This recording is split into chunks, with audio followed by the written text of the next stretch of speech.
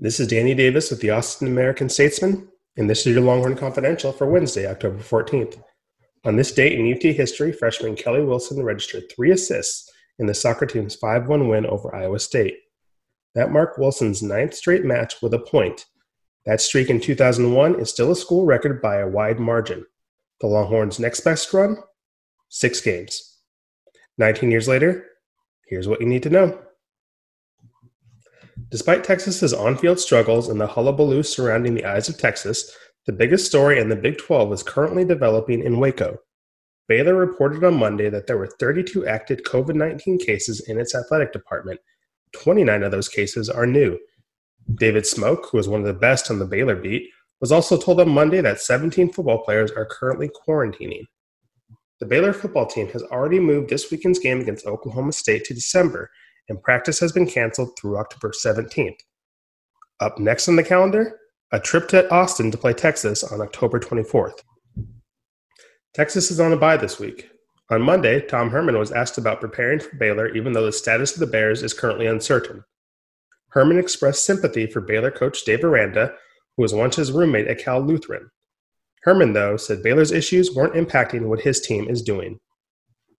Not a whole lot. Our focus, rightfully so, has to be about us. We've got so many things that we need to clean up, so many things that, again, without a spring practice, without a normal training camp and trying to install new systems on both sides of the ball, we need to practice and we need to work. And, our plan, we're not even going to introduce Baylor until Friday.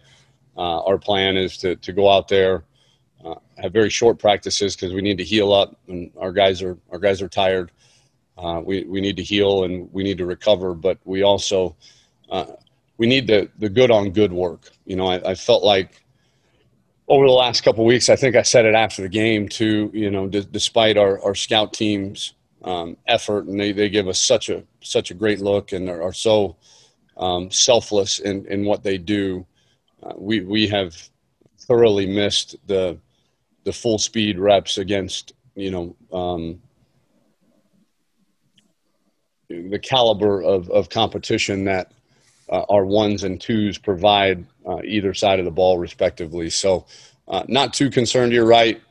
It is crazy. I feel for the guys at Baylor. Obviously you guys know my relationship with Dave and, goes back over 20 years. And, I feel for them. I don't know exactly what all is going on within their program, but right now, especially this week, moving forward, this is about us and fixing the things that are fixable that we are deficient at right now.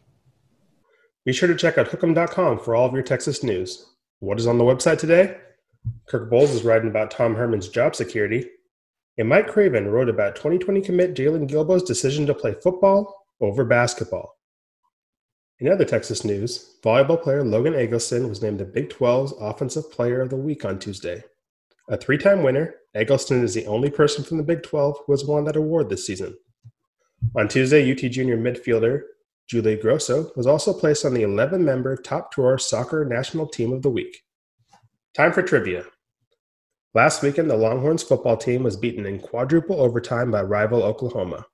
What was the result of the only 4 overtime game in the UT soccer team's history? On Tuesday, we asked how many Longhorns had won NBA and WNBA championships. Between Slater Martin in 1950 and Avery Bradley this year, 6 Longhorns have won 11 NBA titles. Last year, Ariel Atkins became Texas's 3rd WNBA champion. This has been your Longhorn Confidential for Wednesday, October 14th. Be sure to check out Hookem.com throughout the day for all of your Texas news, your Texas notes, and your Texas podcasts. Enjoy your day. We will see you again on Thursday.